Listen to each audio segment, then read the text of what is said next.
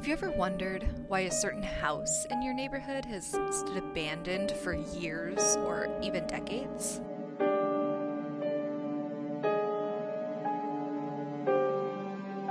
Or maybe you've heard about a terrible murder in your town, but you've never known exactly where it happened.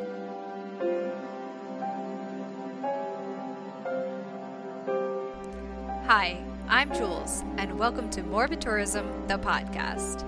On this podcast, I'm going to talk about the true crime cases that may have happened closer to home than you thought. Warning, this episode includes descriptions of extreme violence, including violence against children and domestic abuse. Listener discretion is strongly advised. This week's case takes a lot of twists and turns, and I wasn't able to fit all of it into one episode and still give it all of the detail that it deserves. So this week, I'm going to be breaking it up into 2 different episodes. I'll be releasing one on Monday night as usual, and I'll be releasing the second one on Thursday. Since this is a podcast about morbid locations, I would be remiss if I didn't cover perhaps the most infamous piece of morbid real estate in the United States, if not the entire world. A house that so many morbid tourists have tried to visit, the owners actually changed the home's address, had it blurred out on Google Street View, and renovated it just enough to make it less recognizable to those who seek it out. A house that's not just famous among true crime aficionados, but equally famous to those who can't stand even watching a single episode of Forensic Files. I'm, of course, talking about the one and only Amityville Horror House. Now, most people will immediately recognize the name Amityville Horror because of the large number of movies made about the home. There are currently 16 of them that have been released, though most were not released in theaters. 16! That's more than the number of Nightmare on Elm Street movies and the Scream movies combined. But the actual story of the Amityville Horror House isn't what you've seen in the movies. And speaking of movies, I do want to mention something. I think it's natural that when we talk about true crime or learn about these true crime cases, we create a kind of a barrier between ourselves and the victims of the crimes as like a defense mechanism. It's easier to think about the people in these cases as characters in a story instead of relating to them as real people who had lives and feelings and hopes and plans. I know that in the past I've referred to these cases that I've talked about as stories, but I'm going to make a very conscious effort here and moving forward to not refer to these cases as stories anymore. They are real life cases of horrible things that happen to real people. I would encourage you also, while listening to this episode and really any other time that you're learning about crime, just to remember that this isn't just a scary story, and to remember the victims as real people. Now, on to the case. Amityville is a suburban village in the town of Babylon on the south side of New York's Long Island, which is just about an hour east of New York City. It was once a destination for Western star Annie Oakley, who was said to have frequented the area, and even Al Capone might have had a residence there at one time. The village of Amityville is actually pretty small. It encompasses only about 2 square miles of land. Although the village was once growing pretty quickly, it was growing like up to 25% a year. That changed about 50 years ago, and since 1970, the population has stayed steady around 9,500. In 1927, a 5-bedroom Dutch colonial-style home was built at 112 Ocean Avenue. The large home was perfect for a family and featured 2 second-story patios along with a swimming pool. The home was built beside an inlet from the South Oyster Bay, and it provided quick access to the water. On the side of the home, which faces Ocean Avenue, 2 quarter-moon windows on the 3rd floor of the home gave it the appearance that it had eyes and was gazing out across the road. The home really was gorgeous and perfect for a family. So in 1965, the DeFeo family bought the home for $30,000 and quickly moved in. Ronnie DeFeo, or Big Ronnie as he was referred to most often, and Luis DeFeo had both been from New York, fallen in love, and gotten married. They started a family quickly, first having a son who they named Ronald Jr., but they referred to him as Butch. Following Butch, the DeFeos had Dawn, Allison, and Mark, and when they moved into the home on Ocean Avenue, Luis was pregnant with their fifth and final child, a son that they named John Matthew. Outside of their new home, Big Ronnie hung a big wooden sign that said High Hopes. Although they had the perfect home and the perfect family, the DeFeos were not living a particularly peaceful life. Big Ronnie had a temper that was renowned, and he would often fly into fits of violent rage over just really little things that the children had done. And it wasn't uncommon for Big Ronnie to hit the children. Big Ronnie was unethical in other ways too, including how he made a living. Now, on paper, Big Ronnie worked at a car dealership which was owned by his father-in-law, and he worked as a service manager. Off the books, though, it's very likely that the car dealership had strong ties to the mafia, and it was used for money laundering and even body disposal. Now, that doesn't mean that Big Ronnie was in the mob, but he very likely had connections and did certain jobs for them. Inside the DeFeo house, it was often a chaotic scene. As the children grew into teenagers and young adults, they started to experiment with drugs and alcohol, and it was common for them to throw parties with their friends in the basement of the home. Big Ronnie's abuse continued as the children aged, and one night, Big Ronnie hurt Allison DeFeo so badly by dragging her up and down the stairs, she had to be taken to the hospital, where doctors were given another excuse as to where she got her injuries.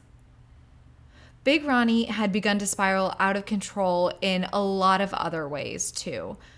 After visiting an oratory in Canada and befriending a less than ethical priest, Big Ronnie became convinced by this priest that he had psychic powers, and he would send thousands of dollars to the oratory to help in the preparation of the second coming of Jesus Christ.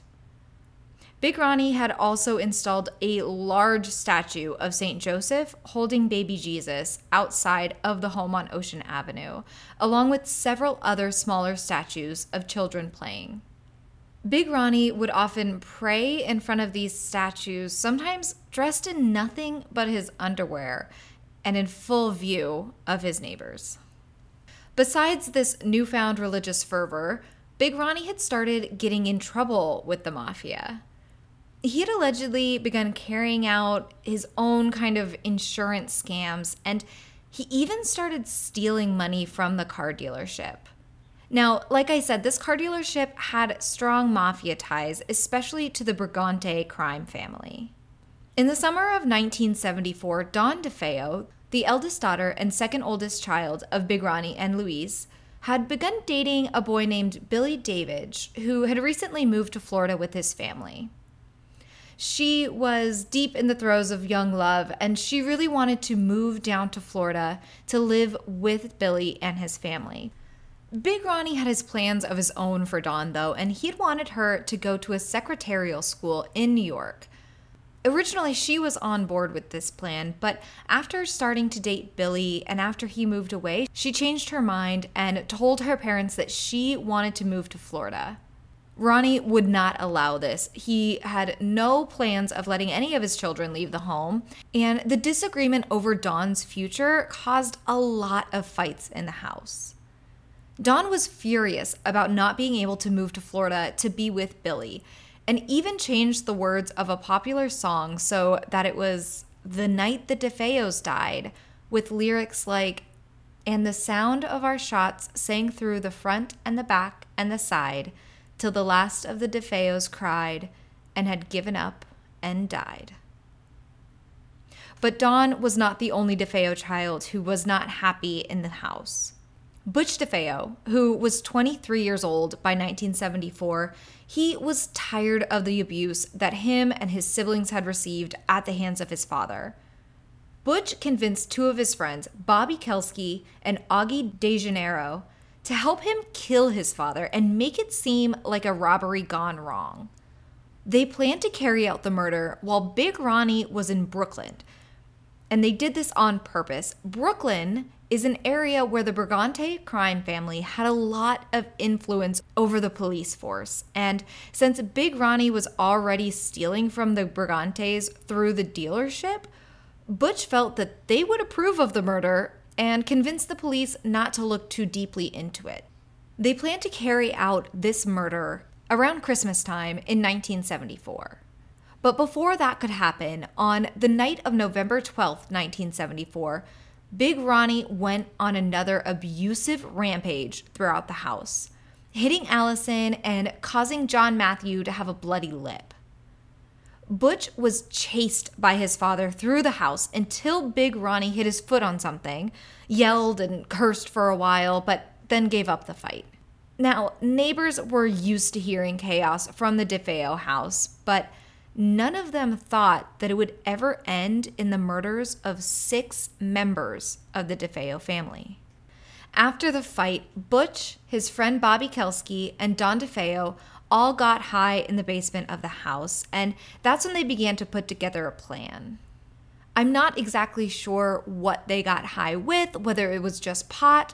I've seen some sources say that there was cocaine involved, possibly heroin, possibly Vicodin, but there were drugs involved in the events that followed.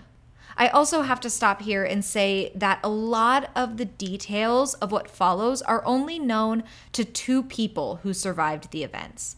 One is Bobby Kelsky, and he's been quiet about the events ever since the night that they happened.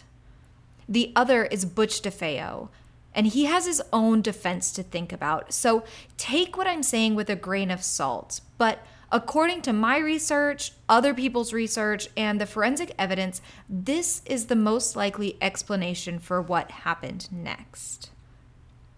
So allegedly that evening, after the big fight, Butch overheard his mother and father talking in their bedroom. Big Ronnie had convinced Luis that they had to kill Butch and institutionalize Don. Back downstairs, Don was trying to convince Butch and Bobby that they had to kill both Big Ronnie and Luis. And although Butch was originally hesitant about killing his mother, he had been very close with her for a long time. After hearing what Big Ronnie had said to her in the bedroom about killing him, and hearing that she agreed with him, Butch agreed with Don that both of their parents had to die. They concocted a plan where Butch DeFeo would shoot his mother and his father, and they would set up the scene to make it look like a robbery gone wrong. They would convince all of their other siblings to stay in their rooms while it went down so that they wouldn't see anything and couldn't give the police any information that would go against the story that Butch, Don, and Bobby had given. So, just after midnight, Butch DeFeo took a hunting rifle and stood in the doorway of his parents' bedroom. According to Butch, he was taking too long to shoot, and Dawn got frustrated with him. So she grabbed the rifle and shot Big Ronnie, who was asleep on his stomach. The shot was super loud, obviously, and woke up Luis immediately, who jumped up in bed and started screaming. Butch grabbed the rifle back from Dawn and shot his mother in the chest. Although Butch and Dawn believed that both of their parents were dead, Big Ronnie had survived the initial shot, and he began to get out of bed. He was coughing and bleeding, and he charged towards Butch and Dawn. So Butch aimed the rifle and fired a second fatal shot at his father, who fell down and died in the hallway outside of the bedroom. Awakened by the gunshots, the younger children began to call from their room, asking what was going on. Dawn called back that they had to stay in their rooms or they would get the beating of a lifetime, while she headed up to her own room. Although it's been reported widely that none of the DeFeo's neighbors heard gunshots that night, I did find one source that their neighbor, Mrs. Ireland, did in fact hear gunshots that night, but her husband waved them off as duck hunters getting an early start. Originally, the plan had been for Dawn to take the kids out to their grandparents' house in Brooklyn. But Dawn was in no hurry and actually was singing in her bedroom while Butch showered and washed his bloody clothes. Butch told the kids that their parents had been hurt and they were waiting for an ambulance, but everything was okay and they just had to stay inside of their rooms. In reality, he was afraid that if they left their rooms, they would see their father lying dead in the hallway and start panicking. Since they needed the scene to look like a botched robbery, Butch needed to get Big Ronnie back into his bed. But Big Ronnie was called Big Ronnie for a reason. He weighed in at over 250 pounds. Bobby Kelsky, who was there at the time of the murders, he left right after the murders happened. He was in a complete panic. So Butch decided to head out of the house to find him, again reminding his sister to please take the kids to their grandparents in Brooklyn right away. After a short time, Butch was able to locate Bobby and convince him to come back into the house and help him move Big Ronnie's body back into the bed, which they did. But while Butch was out of the house, he claims that Dawn carried out her own plan for the rest of the siblings. Butch claims that upon returning to the house and moving Big Ronnie's body, he went to Allison's room to check on her when he discovered that she had been shot in the face and was dead in her bed. He immediately knew that his younger brothers had also been killed and that Dawn was at fault. Her behavior had been more and more erratic over the past months, and she always had it out for her younger sister Allison, whom she was very jealous of. So Butch took the same rifle that had been used to kill his parents and younger siblings and shot Dawn in retribution for killing Allison, John Matthew, and Mark. After the final murder was complete, Butch showered again, dressed, and headed to the family's car dealership for work at around 5:30 a.m. He worked that whole day, and after work, he went to a neighborhood bar called Henry's to have a Coca-Cola. He chatted with some of his friends that were there. They were kind of regulars, and to them, he seemed totally normal. He then left Henry's bar a little after 6 p.m., but not long after that, Butch ran back into the bar and yelled, "You've got to help me. I think my mother and father are shot." Bobby, who, according to Butch, had helped with the murders and the cleanup, was at the bar too, and along with several other bar patrons, he followed Butch back to the DeFeo house, which was just a few short blocks away. When they arrived, Bobby immediately went upstairs to Big Ronnie and Luisa's room and confirmed to the others that both had been shot and were lying dead in their bed. Another one of Butch's friends, named Joe Yeswit, had called 911, and the police arrived shortly thereafter. Upon searching the home, they found that Big Ronnie and Luis were not the only victims who were dead inside the home. All 6 DeFeos, besides Butch, were found dead. Each had been shot and each was still in their bed. Since Butch was the last remaining DeFeo and had found the bodies of his parents initially, investigators knew that he was their number one suspect right away and brought him in for questioning. According to the book The Night the DeFeos Died by Rick Osuna, police questioned Butch for over 21 hours, not allowing him to speak to his lawyer even though he repeatedly asked to, and even kicking and beating Butch during the interrogation. It should also be noted that these allegations against the police were dismissed by a judge in a preliminary hearing, but there have been many other reports of police brutality by this police department around the same time, so you could make your own decision about that. During the 21-hour interrogation, police claimed that Butch admitted to committing the murders, although he refused to sign any document that included his confession, and the interrogation was not taped. Butch secured a lawyer named Bill Weber through his wealthy grandfather. Bill Weber was convinced that the only way Butch would be able to escape a lifelong prison sentence was through pleading insanity, something that Butch didn't want to do at first, but was ultimately convinced. Butch even took the stand to attempt to show the jury how insane he was. He testified that he often heard voices calling his name inside the house, and that he thought it was the voice of God. He also testified that on the night of the murders, quote, somebody was standing there with a rifle in their hands, and the hands that the person had were black, end quote. Upon being asked where that person with the rifle went, Butch said, quote, "It didn't leave. It disappeared," end quote. Throughout the trial, Butch maintained that he had not shot his younger siblings and always said that his sister Dawn had killed them without his knowledge. Though convincing to some, the insanity defense ultimately failed, and on November 21st, 1975, about 1 year after the murders, Butch DeFeo was found guilty on 6 counts of second-degree murder, narrowly escaping the charge of first-degree murder, as the jury couldn't find enough evidence beyond reasonable doubt of premeditation. Butch was sentenced to 6 terms of 25 years to life in prison. In a normal case, this would be about where the podcast episode ends. The perpetrator is in prison, and there's really nothing more to be said. But while the DeFeo case did garner a good amount of press, the murders of that night in 1974 are not what have been made famous by the Amityville movies. In part 2 of our Halloween special, I'm going to dive into the Lutz family who moved into 112 Ocean Avenue after the DeFeos, along with the possible demonic possession of the house.